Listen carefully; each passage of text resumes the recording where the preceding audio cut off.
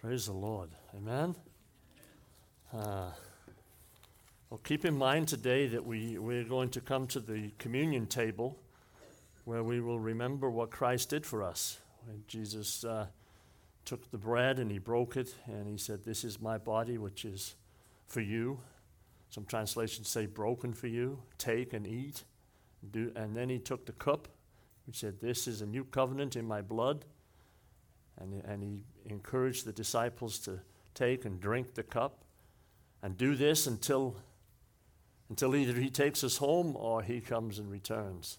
So we're going to do that. And the Bible says that we're to examine ourselves, to look inside our heart, and if we see things there that are not right, that's what he died for. And we just acknowledge those to him. We say, "Lord, I've done this, I've sinned, please forgive me." He already has. And then we can take that bread together, take that cup together, and be thankful. Amen. Well, we've been talking about unity, and we've been going through into chapter 4 of the book of Ephesians that Paul wrote to Ephesus, and it's specifically about how to have unity, how to be one, how to be like one. And the interesting thing is, in the Bible, we're of many nations, many nationalities, many different colors, many different languages, but in Christ we are one. He's one God, one Father, one Lord, one hope, one faith, one baptism, and he's in all, he's over all, and he's through all. So it's that oneness, and I want us to keep in mind that oneness today, and how we are to endeavor to keep it. We are to do all we can to keep it. And I want to address that today with keeping in mind again that when we ask ourselves, how are we doing in that? Maybe we need the Lord's help before we come to the communion table to take the communion together. Let's read the scripture in Ephesians chapter 4. I'm going to read the first 7 verses out of a New King James Version of the Bible. This is what Paul wrote, and the title in my Bible says, "To Walk in Unity." "I, therefore, the prisoner of the Lord," Paul writes, "I beseech you to walk worthy of the calling with which you were called, with all lowliness and gentleness, with long suffering, bearing with one another in love, endeavoring to keep the unity of the Spirit in the bond of peace. There is one body and one Spirit, just as you were called in one hope of your calling. One Lord, one faith, one baptism, one God and Father of all, who is above all and through all and in you all. But to each one of us grace was given according to the measure of Christ's gift." Heavenly Father, I pray in the name of Jesus for your Holy Spirit to enlighten us, to show us, Lord, how to endeavor to keep the unity of the Spirit in the bond of peace. Father, you speak to us today. Wherever we're at in our walk with you, in our life in you, in our relationship with you, Lord, would you speak to us individually, and then would you speak to us corporately, together as one, and show us, Lord, what it is we can do and what we need to do and what we need to understand in this particular passage in order to keep unity, to maintain unity, Father, to walk worthy of the calling. Father, help us to do that, Lord, as we look into these scriptures today. In Jesus' name we pray, amen. Amen. So last week, if you missed last week, we looked at the first part on how to walk worthy, and we talked about how that means when you look at what Christ has done, all that Christ has done, how he loved us, how he come to seek and to save us, and then we look at how we're to live the life of the Christian life, and we look and see if that's evenly balanced. That's what it means to walk worthy. It's a weighted word. It means, are you walking in balance? Are you weighted all over here? You know everything you need to know about the Bible. You've even got it memorized, but you're certainly not weighted over here walking it out. Or maybe you've heard a few words and you're trying to live the Christian life and you're doing it legalistically, not as the Bible teaches over here to do it righteously. And so then you end up tipping this way. So he wants us to walk evenly. And we looked at that last week of sufficient weight. We looked at the spirit of the walk. We're to walk worthy of the Lord, according to the calling that you were called. We talked about how there are two different types of calls that God puts on our lives or places before us. One is the general call. We talked about how when we look at what God's created, when we look at each other and see the diversity amongst us, or if we look at the human body and even look at blood, just look at the blood and through a microscope, how can you deny that there is a God? That's the general call. And the Bible tells us in Romans chapter 1 that he's all around us. He's speaking to us every day. That's a general call. And many of us may have a general call, but we haven't had the second type of call, is effectual call. In other words, a call that actually took effect on our lives. It actually changed our lives, actually transformed our lives. So again, walking worthy is walking in balance. Yes, there's a general call, but there's also an effectual call. And if you don't have the effectual call, you've just got the general call, you're tipped. And so we can live out the effectual call with greater assurance when we see the general call, because God speaks all around us. That's what we looked at last week, and I asked you, what's the spirit of your walk? Is it a careful walk? Are you walking in a good manner? Has it been effectual? Has Christ affected your life? Has the message affected your life? And so now today, we're looking at how to endeavor to keep this unity of the Spirit in the bond of peace. And the character of our lives in that endeavoring to keep the unity is going to be kept with this business of being humble. Like he says, all lowliness, that means humility. Humility. Not thinking more of yourself than you ought. And then gentleness, to be gentle with one another. A translation might say meekness, even-tempered, balanced in your spirit. Again, a balanced word. I asked you last week, do you feel like you're even-tempered? How quickly we can flip, right? And then with long-suffering, to be patient. Gosh, we're so impatient anymore. I don't know about you, but we wanted it yesterday. And yet when Christ comes into your life, he gives you patience because he's patient. Remember, these are characteristics of Christ. And then we talked about bearing with one another in love. And one of the commentaries said, that's putting up with one another. We all make mistakes. We say things we didn't mean to say, or we did mean to say. We said it in anger. And he says, well, we're to love one another. We're to love one another through that. And then we're to endeavor to keep the unity of the Spirit in the bond of peace. Keeping in mind that there's one body, there's a sevenfold event here of oneness. One body, one Spirit, one hope of your calling, one Lord, one faith, one baptism, one God and Father, and he's of all, who is above all and through all and in you all. Remember, he's talking to believers when he says he's in you all. So as we look at this, endeavoring to keep the unity of the Spirit, be diligent to keep the unity of the Spirit, or to endeavor to keep. You cannot keep something that you don't have. And this is important for us to think about. You cannot keep unity, endeavor to keep the unity of the Spirit in the bond of peace if you don't have the Spirit. There has to be a beginning. There has to be a start. In other words, there has to be a start to your faith.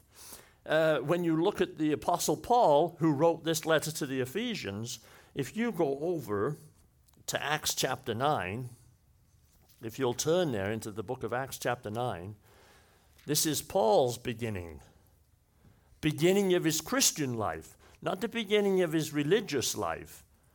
You know, remember, he was religious. He said he was the best of the best.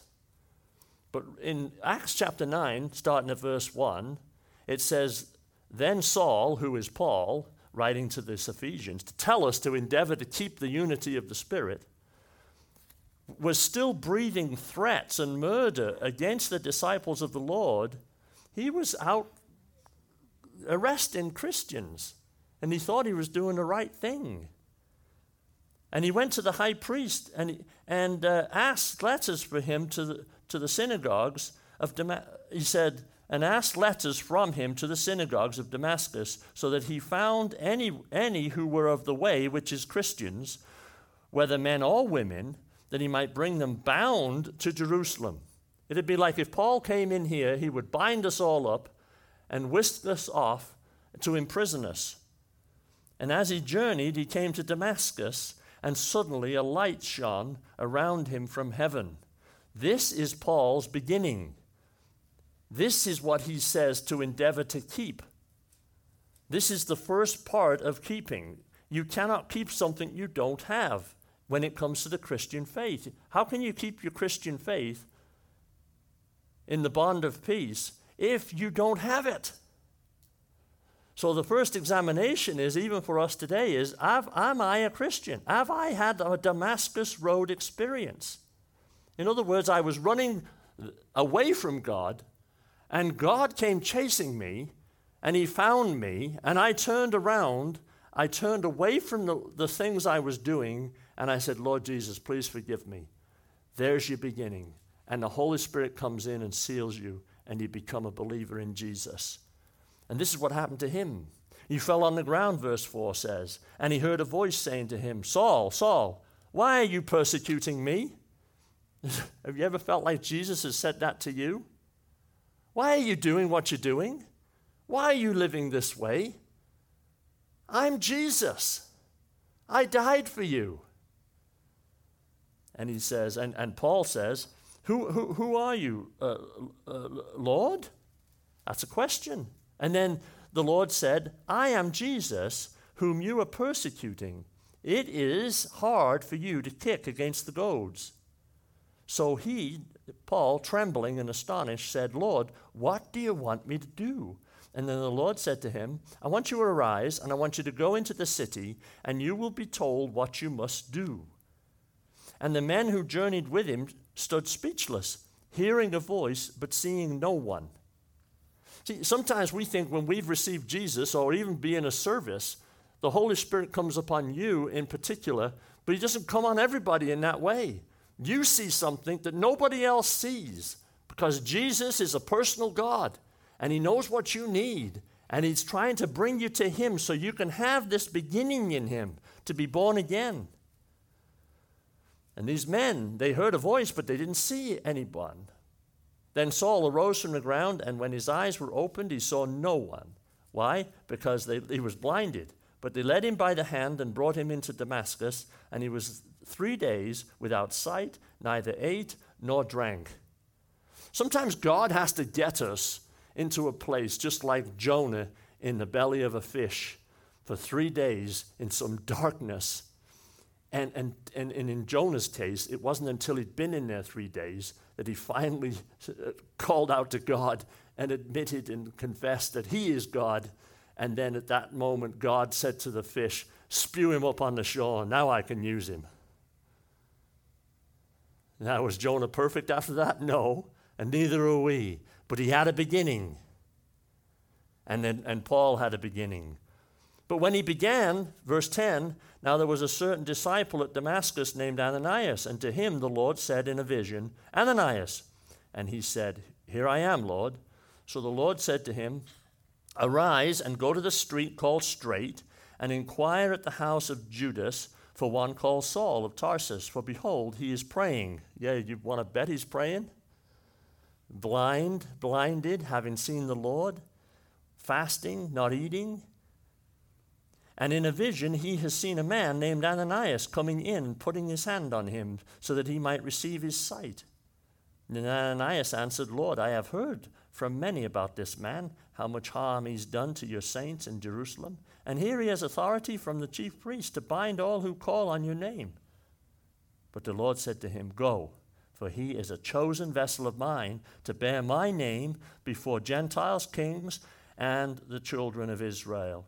For I will show him how many things he must suffer for my name's sake. And Ananias went his way and entered the house, and laying his hands on him, said, Brother Saul, the Lord Jesus, who appeared to you on the road as you came, has sent me that you may receive your sight and be filled with the Holy Spirit. Endeavor, what did he say? Endeavoring to keep the unity of the Spirit in the bond of peace. And immediately there fell, verse 18, fell from his eyes something like scales, and he received his sight at once, and he arose and he was baptized. Now he's, not only is he born again, not only is he filled with the Holy Spirit, but now he's been baptized in water. So when he had received food, he was strengthened. Then Saul spent some days with the disciples at Damascus, and of course immediately, verse 20, he preached the Christ in the synagogues. He had his beginning. He had his Damascus Road experience. He had time to really contemplate God and the Lord Jesus Christ. And then the Lord Jesus came with Ananias' leading, and through Ananias' ministry, he was filled. His eyes, he could see. Not only could he see physically, but he could see spiritually. He was baptized because the Bible says, what are we supposed to do now? Well, you're supposed to turn away from the way you're going, and you're supposed to turn to me, and you're supposed to be baptized. And then, of course, there's belief, even in the Christian Mission Alliance, that there is a place of sanctification where after your conversion, after you've come to Christ, where there's going to be a move of the Holy Spirit upon your life, and that is the filling of the Holy Spirit, the sanctified work of the Holy Spirit, and where God gets a hold of you and a grip on you, and there's going to be a baptism, yes, a water baptism, there's going to be a spiritual baptism, and there's going to be, through your walk and your course of life, many fillings. The Bible says in Ephesians, later on, Paul writes, be ye filled with the Holy Spirit. That is many fillings. That is, we're like, one man says, we're like leaky buckets. You know, life, just the water falls out of us. The Holy Spirit just flows through us. We get drained. We get tired. We make mistakes. And we have to go to God and say, please, please fill me with your Holy Spirit. Kelvin on Wednesday night brought the verses out of Luke chapter 11, verses 11 through 13. You got to ask to be filled with the Holy Spirit. Paul had his beginning. Paul had this beginning, and so when he writes, I therefore, the prisoner of the Lord, or the prisoner in the Lord, he was recognizing and looking back and saying, I had my Damascus Road experience. I was a prisoner to religion. Now I'm a prisoner to a relationship, and I want to tell you that we're to endeavor to keep what is given by God. He is one God. He is one Lord. There is one faith. There is one hope. There is one baptism. And it's for all of us that believe. And so you can only be diligent to keep something that you actually have. So the first question is, do you have the Lord Jesus Christ as your Lord and Savior? And that word, when it talks about endeavoring or being diligent, it's like a three-pronged work. It does describe there has to be a beginning, there has to be an inception, but then it also implies there has to be action. When we come to Christ, we don't just sit in a pew or sit in a chair or just show up on Sunday and say, well, I did believe in Jesus years ago, but there's no action in our life. There's no work getting done. There's no ministry happening through us. We think, well, that's the job of the pastor. No, it's the job of all of us, and that's what this passage is trying to say. And unity is a corporate event. Unity isn't just personal, it's corporate. It's for all of us, not just for one person, not just for the leaders. You pastor and you elders, you need to bring unity in this church. No, we bring unity in the church. We endeavor to keep it. But oftentimes if we look and we say there isn't unity, it may be because there are several in the church that haven't even had a beginning. There is no inception. And if there's been no inception, no start, we're not going to have unity in the spirit. We can have a unity of human fellowship, but not spiritual fellowship. Not unity of the spirit in the bond of peace. And that is a problem, and not necessarily here, but it's a problem in a lot of in America or a lot across the world, is we're trying to challenge people to have a unity in something they don't have, which is the Spirit of God, which is the hope of eternal life, which is a relationship with Jesus. You've got to have a beginning, and then you've got to act on it to keep it. If that makes sense. Endeavoring calls for action. You're being diligent. It's like running a race. It's like you have to get on with it. You have to do it. Be diligent. To keep, to guard, to observe, to watch over, to keep intact, to properly maintain.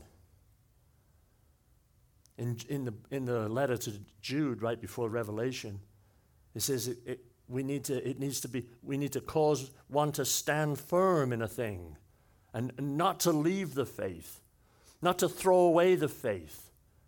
But that is also suggestive of a possession, a present possession. Don't throw what you presently have in your hands. Don't throw it away. Now, if there's a challenge in here by Paul to keep the unity, to be diligent to keep, to endeavor to keep, it also implies the fact that there's a potential for that to be stolen from us. Stolen from you. Unity in the bond of peace. And Jesus addressed that. He says the thief comes to rob and steal and kill and destroy. But I've come that you might have life and have it to the full. Paul writes later in chapter 6 in Ephesians that we're to take our stand against the devil's schemes. We're to put on the full armor of God. If we're to endeavor to keep something, we've got to be armed so we're not defeated in the keeping of it. You hold the shield of faith up, for which it will protect you from all the fiery darts of the enemy. The shield of faith. I believe in Jesus. I had an inception. I had a time on Damascus Road experience. For me, it was September 14th, 1987, when I finally went to church. Well, I'd gone the week before, but it didn't take. But I came back. And I finally admitted I had a lot of problems. I was going to lose my family. I was going to lose my wife. I was in terrible financial condition. And I can look back at that Sunday night, September 14th, and I can look to actually admitting that what the problem was and getting prayer. That was my beginning. Did you have a beginning? Maybe not like mine, but do you have one where you can look back and go, I remember the day. I remember the time. I remember the place. Sometimes people say, I don't have a clue. Well, today is the day of your salvation. Today will be the day of your beginning. It can be. And then you've got something to keep.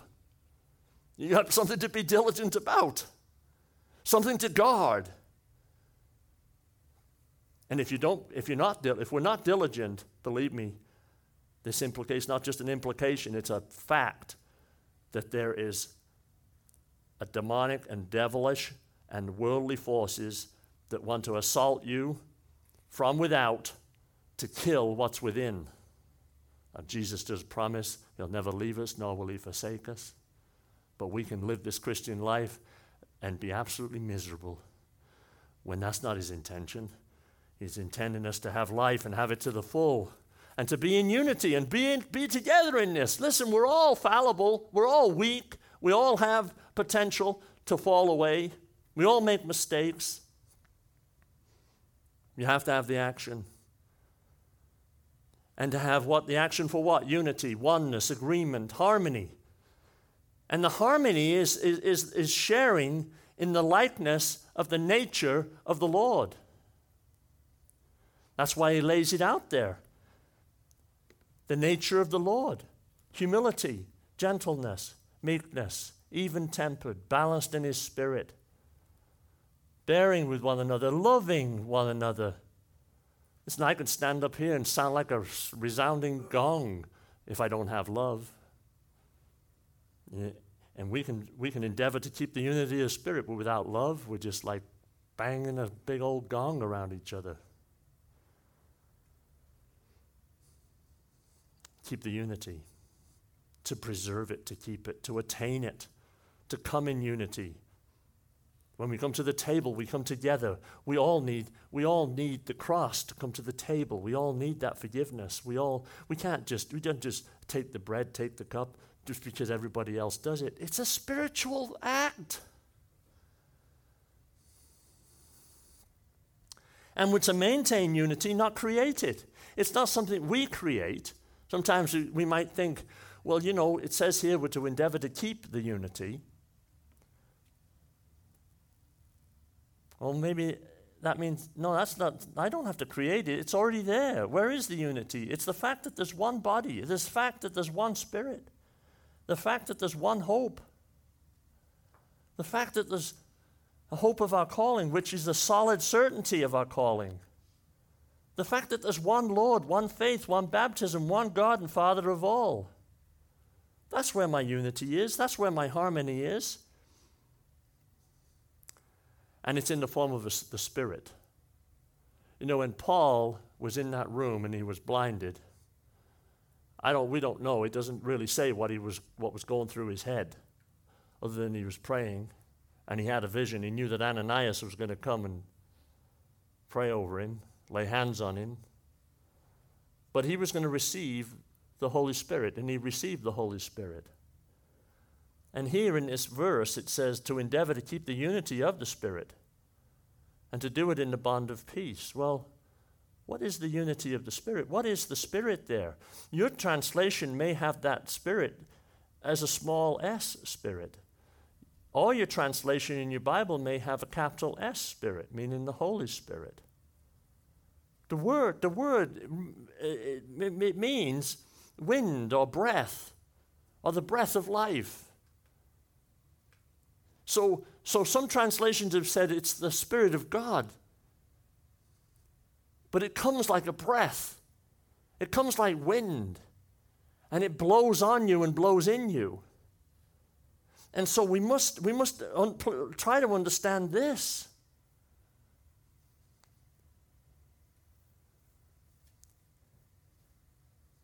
It's the Spirit in John 6:63 says, John 6:63 says, it is the Spirit who gives life. The flesh counts for nothing. And then Jesus says, the words that I speak to you are spirit, and they are life. In 2 Timothy chapter 3, verse 16 through 17, it tells us that all Scripture is given by inspiration. All Scripture is given by inspiration. What does he mean there? It means it's God-breathed. I mean, it's God's breath.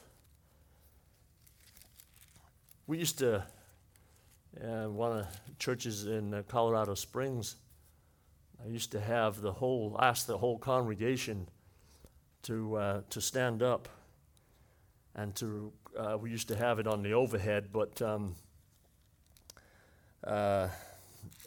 we used to say this verse together right before the sermon every single Sunday.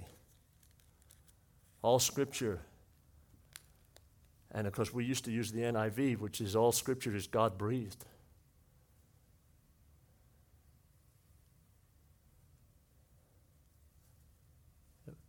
You got to have an inception, you got to have a beginning. We have to have that beginning in order to keep. You can't keep something you don't have.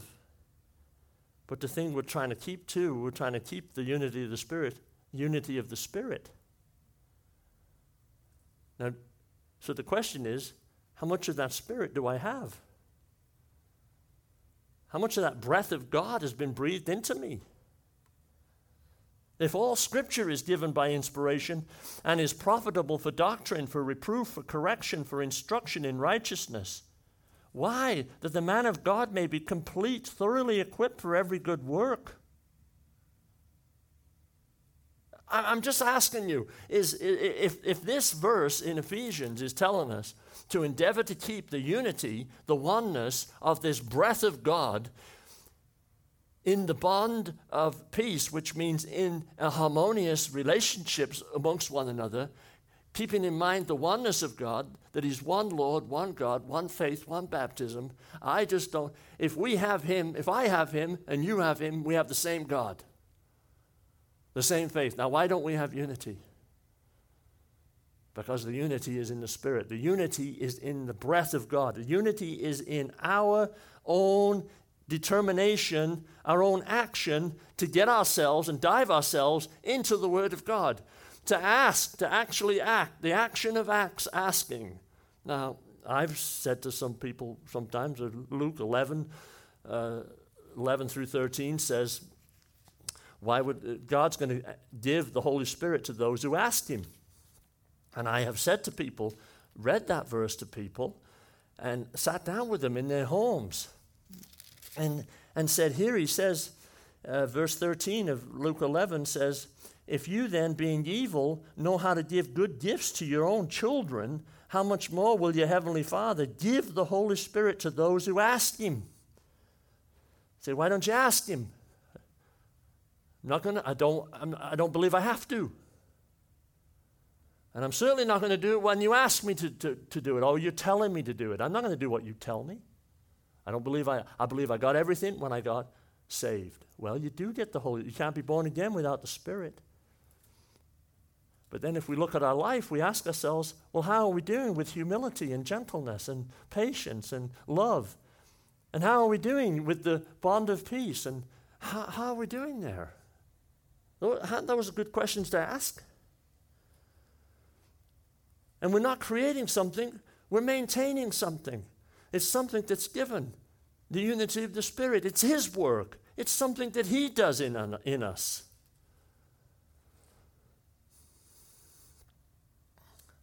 I like this. It talks about what he talks about. It's His inbreathed persuasion, His inbirthed persuasion. If I asked you this,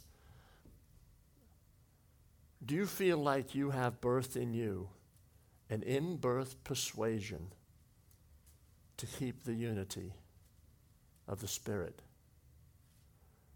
Is it in-birthed in you to endeavor to do it, to be diligent at it, to do all you can to keep it?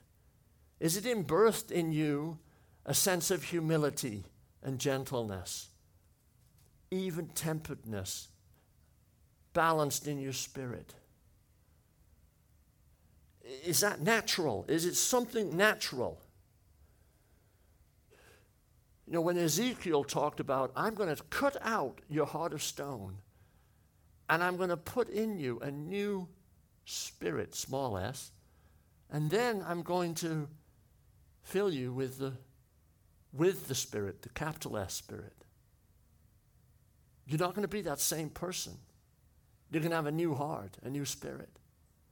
That's what we're to endeavor to keep. Endeavor to keep. So it does have a beginning. You have to have an inception. You have to have a starting point, and we need some action. We need to endeavor. We need to be diligent.